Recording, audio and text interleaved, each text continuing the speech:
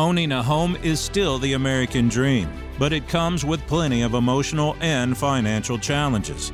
Join real estate broker Ron Evans each week as he shares the latest industry and local real estate market news through interviews with other agents and industry professionals. If you're confused about today's real estate market or just want to understand the home buying and selling process, this show is for you.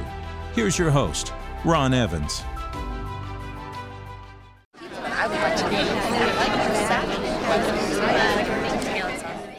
Good day, everybody. Happy Thursday, the 21st of October. This is Ron Evans, and this is going to be my weekly Market Matters update. If you've paid attention to some of the previous ones of this, you know that Market Matters is a publication that comes out from CAR, California Association of Realtors, weekly. And I just want to briefly go through all the different articles that they highlight and kind of let you know what I think might be worth reading and understanding. And then the day you make up your mind, I will always include the links to these articles in the show notes and in the description of the podcast. If you are checking this out on YouTube, this is going to be audio only. But it still will be available on YouTube. As always, any questions or comments you have, please leave them below in whatever format you are listening or watching, and I will answer them in a timely manner. If you have any suggestions for future episodes or topics of discussion, please email me at realestate101@ronevansrealty.com. You can also shoot me a text message at 949-929-2270. All right, let's dive into it. Oh, last thing. Going forward, I'm going to do these podcasts on Mondays, so we'll do it as a Market Matters Mondays type of a theme. Diving in. All right, on this current Market Matters, the first article comes from Bloomberg. It's sourced from Bloomberg, and it's buying a second or third home is more popular than ever. And it talks about with the rise of remote working, second homes are becoming a viable option for more buyers seeking a better work-life balance. Nearly 1 in 5 respondents to a Knight Franklin Global Buyer Survey said they moved at the start of the pandemic, and 1 in 3 said they were more likely to buy a second home as a result of the pandemic, up from 26% the prior year. What's contributing? Well, it's the low interest rates on home loans, pandemic-era savings, and a hybrid work revolution. That's what's made it more feasible for people, not just the ultra-rich, to live a dual lifestyle. The fundamental change in where and how people live stands to infuse second home markets, once reliant on weekenders and seasonal visitors, with greater demand for restaurants, retail, and other amenities that make urban dwelling so appealing. So let's unlock that just a little bit. Just in the primary home buying, home selling market, since the pandemic began, we have experienced a lot of people that are basically permanently working from home, never to return to an office. And they are realizing that they are not stuck. They are no longer stuck in maybe the city, the zip code, the state, what have you.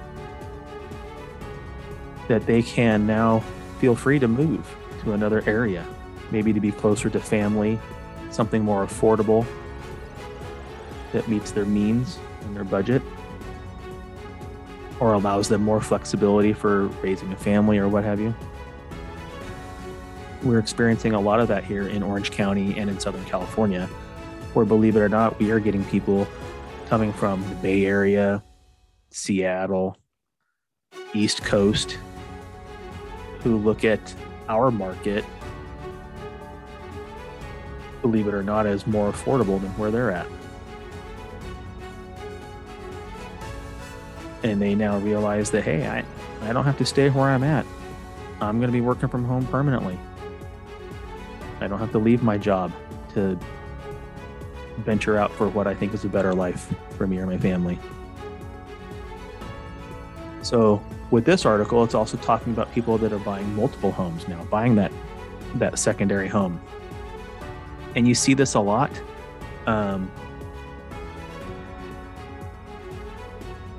It used to be that when people lived in the Midwest, I'm from Arizona, I'm from Phoenix, Arizona originally. And it used to be that people in the Midwest and on the East Coast would buy second homes in my home state and in my home city. But it was mostly retired people that would do that because they could freely spend their winter months in Arizona and their summer and spring months at home in their home state, Chicago or Minnesota or New York or whatever. But what this article is getting at is that it doesn't just have to be left to those what they call weekenders and seasonal visitors. Now, if someone lives in Illinois or Indiana or Minnesota or somewhere in the Midwest where it gets really, really cold and snowy in the winter, and they're a work from home, they're not retired, well, they can find the means to buy a second home and split their time during the year, even though they're still working.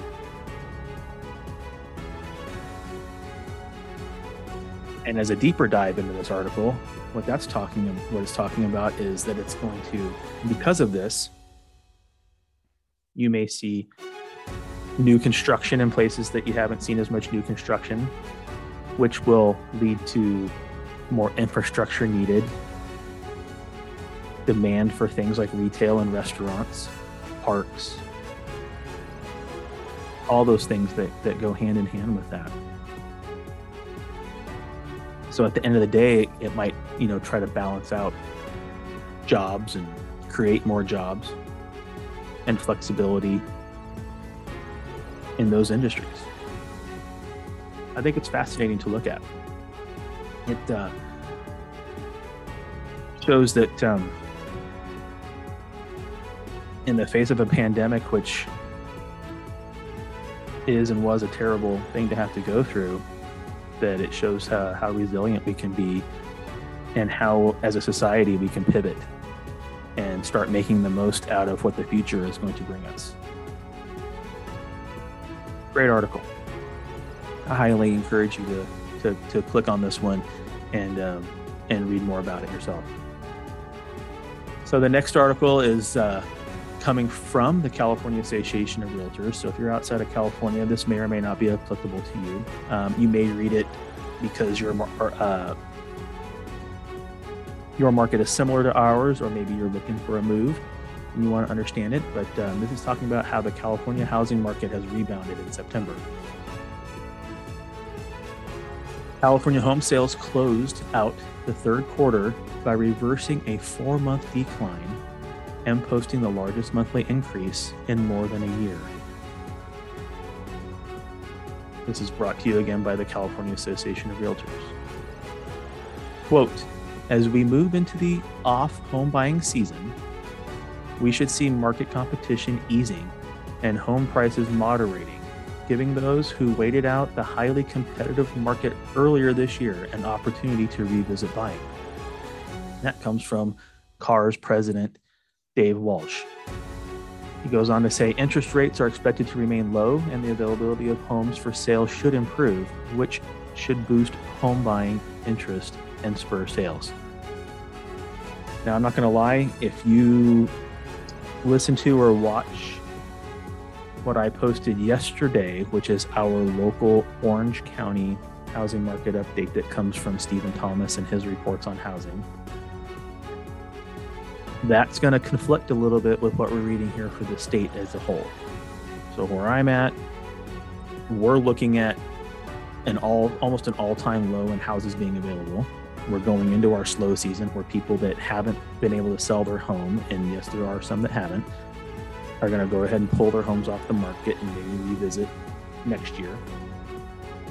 But those buyers are still there. So this may or may not hold water, truthfully, in all of California. As a whole in California, it may, and actually in other markets this may. So in other states and other cities and other counties, this may be what you will see. Where I'm at personally, it may or may not be what we see. But I would say that typically this would be what we would see, but just not this year. We'll have to, I would encourage you guys, if you're local here, weigh in on that. I would like to get your opinion. Go back and also kind of listen to the breakdown of the full Orange County housing report that I posted, and let me know if you're thinking what I'm thinking, that this may not jive for where we're at, but it may jive for other parts of California and other parts of our country. Next article, lenders are courting self-employed again. Well, this comes from Housing Wire. Mortgage credit availability increased for the third consecutive month in September, but is still 30% below the pre-pandemic level, according to a report by the Mortgage Bankers Association. Much of the growth in credit availability has come from loans that cater to self-employed borrowers who were left in the cold by most lenders during the pandemic. The MBA Mortgage Credit Availability Index overall rose by 1.5% to 125.6 in September, the highest level since May. The index benchmarks to 100 in March of 2012. A higher number portends more mortgage credit availability. Now, if you're a numbers person, if you're a money person, this article will really speak to you. On my level, working as an agent, I can tell you that this is a great thing. When the pandemic hit last year, I was specifically working with 3 self-employed buyers. All of them had been approved for a loan, and we were actively searching. One of them I was actively writing contracts for, hadn't found the right one yet. As soon as the pandemic hit, banks completely did a 180 on what they were doing with the self-employed, and all 3 of my buyers lost their approval. Couldn't get them approved anywhere. So this is really good to see that things are coming full circle now, and we're starting to get back to normal for the people that are self-employed. It's been really hard for them for the last year and a half to buy because of what happened early on in the pandemic. It really crushed a lot of people. So it's really good to see this.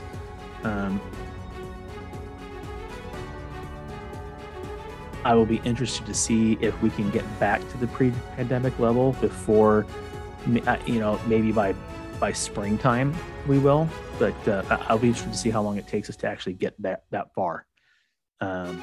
I don't know what the reasons are yet of why we're not back to the pre-pandemic level, since the banks have become more favorable, why people haven't jumped on it. I don't know if it's industry issue or job issue, or where the negativity lies at this point, but it's good to see that we are recovering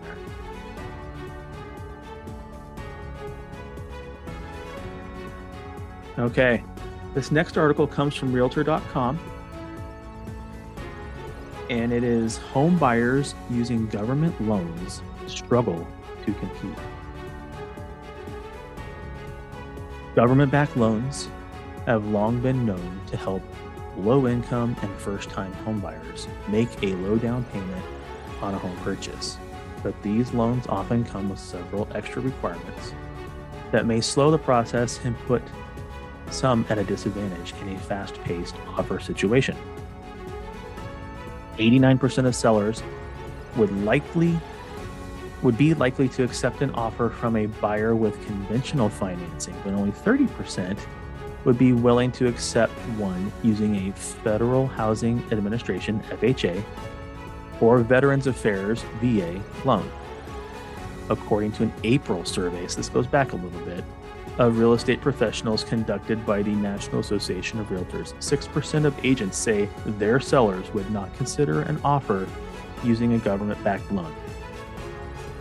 I have a lot that I could say on this, and quite truthfully, I could probably do a whole episode on this.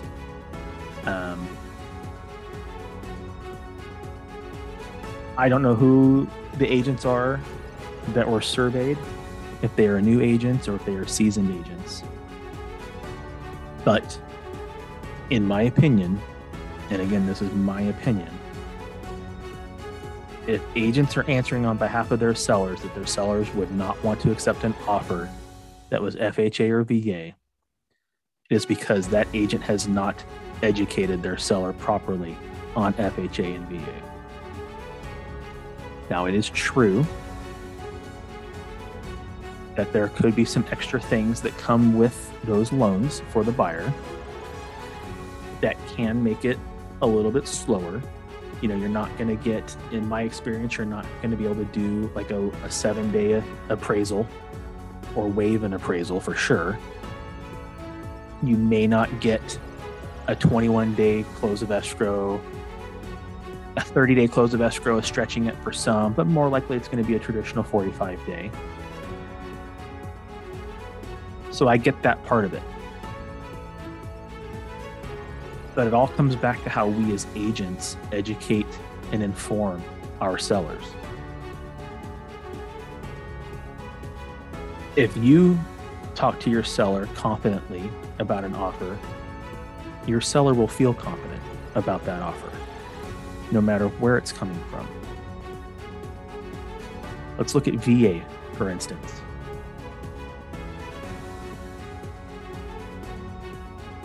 The government wants our veterans to be able to buy a home. Now, are there a few extra hoops that the buyer has to jump through? Yes. But the government wants that deal to close. They are not going to do things typically that blindside the buyer or the seller that squashes a deal. When you work with a VA buyer, in my opinion, they are fantastic buyers. Fantastic buyers. Might they be financing 100% because that's what a VA loan is designed for? Yes. But the lender will have gone through all those guidelines up front. You shouldn't feel nervous about it as a seller or as an agent. If the lender is good and the buyer's agent is good and everyone's been educated on the process, you should feel very comfortable accepting a VA offer. Again, there are extra hoops to jump through for the buyer. It may take longer than some others. But I find VA buyers to be less, let's just call it troublesome, or I don't want to say the word picky, that might not be the right word, but when they get into a deal, from the fact that the government wants to make sure the deal closes, the bank wants to make sure the deal closes, the agent wants to make sure the deal closes, and I guarantee you the VA buyer wants to do everything they can to get the deal closed, because of the fact that there is this crazy perception out there that they are difficult deals. In my opinion, it's just not true. There are some minimum standards that a house has to meet for an inspection and an appraisal. You're not going to get, like I said before, you're not going to get crazy appraisal situations from FHA or VA. It has to be a habitable home. Things have to be working. So it's not for every home. But if you live in a good home that you're selling and it's at market value and the offer is at market value and you're not worried about all these other things, you shouldn't be worried about an FHA or VA loan. I definitely would like to hear back from people on that one to see if anyone has experienced something different. But typically when I see things online of other agents in other parts of the country or whatever, like worried about FHA and VA, it always comes back to how they're educated and how they pass on that education to their client. Remember, we work for them, but as part of our job is to make sure that, at least how I look at it, is we take on a lot of that extra responsibility for making sure that the client understands fully what the deal is.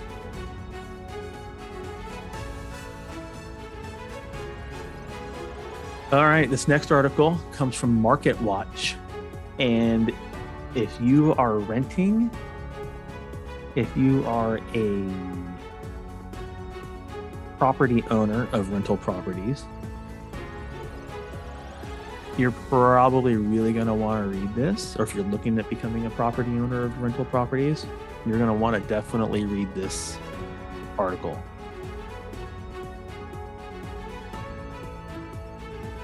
Rents post biggest increase since 2006.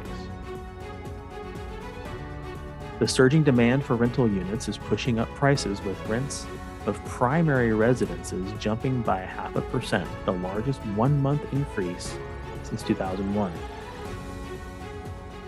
The end of the eviction moratorium in September may also have put pressure on rents to rise, housing analysts say.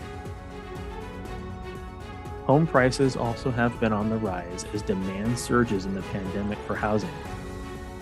Real house prices have been increasing about 100 times faster than they did from 1955 to 1998.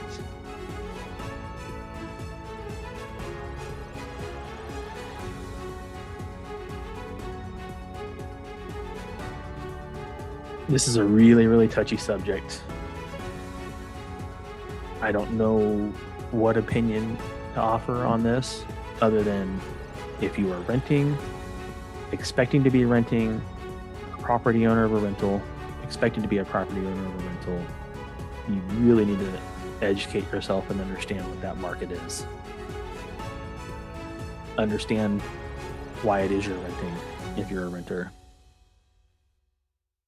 Get fully educated on where your money is going and if you have other options. Because what I'm seeing is as fast as like this thing says, as fast as the property values themselves are rising in the resale market, the rent is outpacing it. And it used to not be that way. It used to not be that way. The property values themselves used to outpace rent. So we're seeing a bit of a turn, and the competition for rentals is furious right now.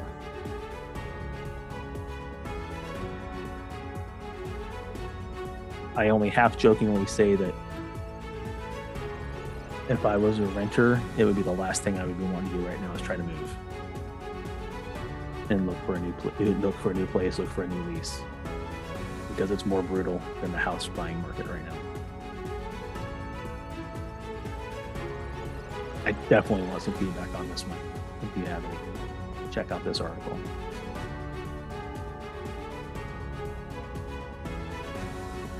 Okay, the last one is another one about lending. Comes from CNBC.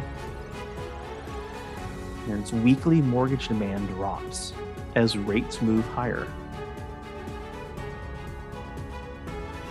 Climbing mortgage interest rates caused another drop in mortgage demand for both refinances and home purchases. Total application volume fell 6.3% last week compared with the previous week. And that comes from the Mortgage Bankers Association. The average contract interest rate for a 30-year fixed rate mortgages with conforming loan balances increased to 3.23% from 3.18%, with points decreasing from 0.35 or decreasing to 0.35 from 0.37. And that includes the origination fee for loans with a 20% down payment.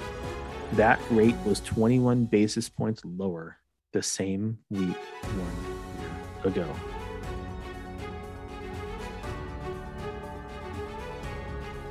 Admittedly, I don't know loans very well. I do understand how they impact the market for sure. As we've had declining over the years, these last probably 4 or 5 years, how long have we had, or maybe even longer than that we've had these artificially low rates in the 3s, low 4s.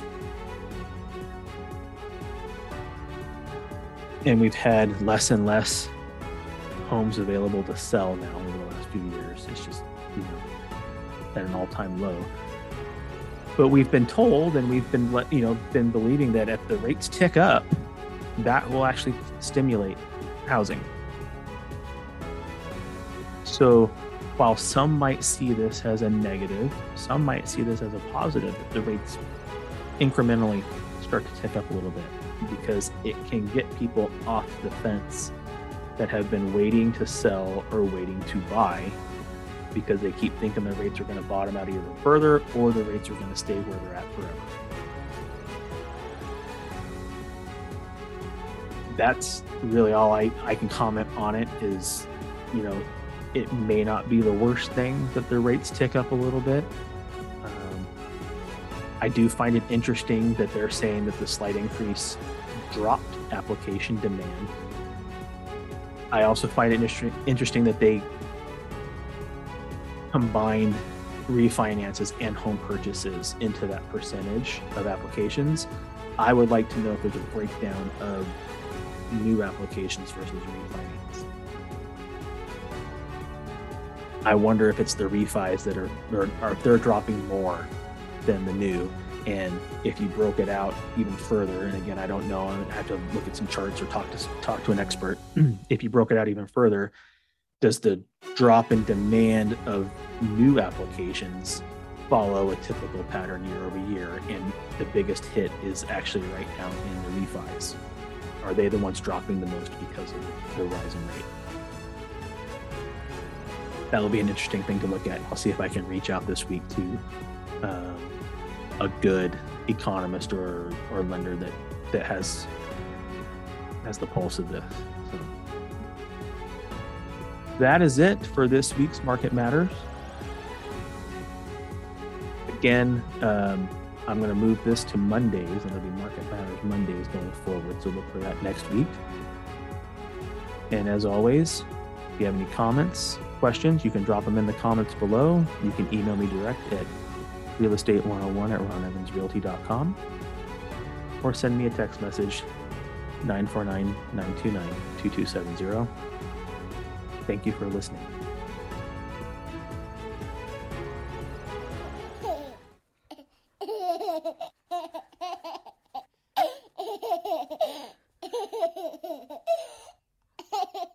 Folks, I appreciate your continued support. If you haven't already done so, please don't forget to subscribe and share this podcast with your friends. Leave your comments and questions below, and I'll get back to you when I can. Have a great day. See you soon.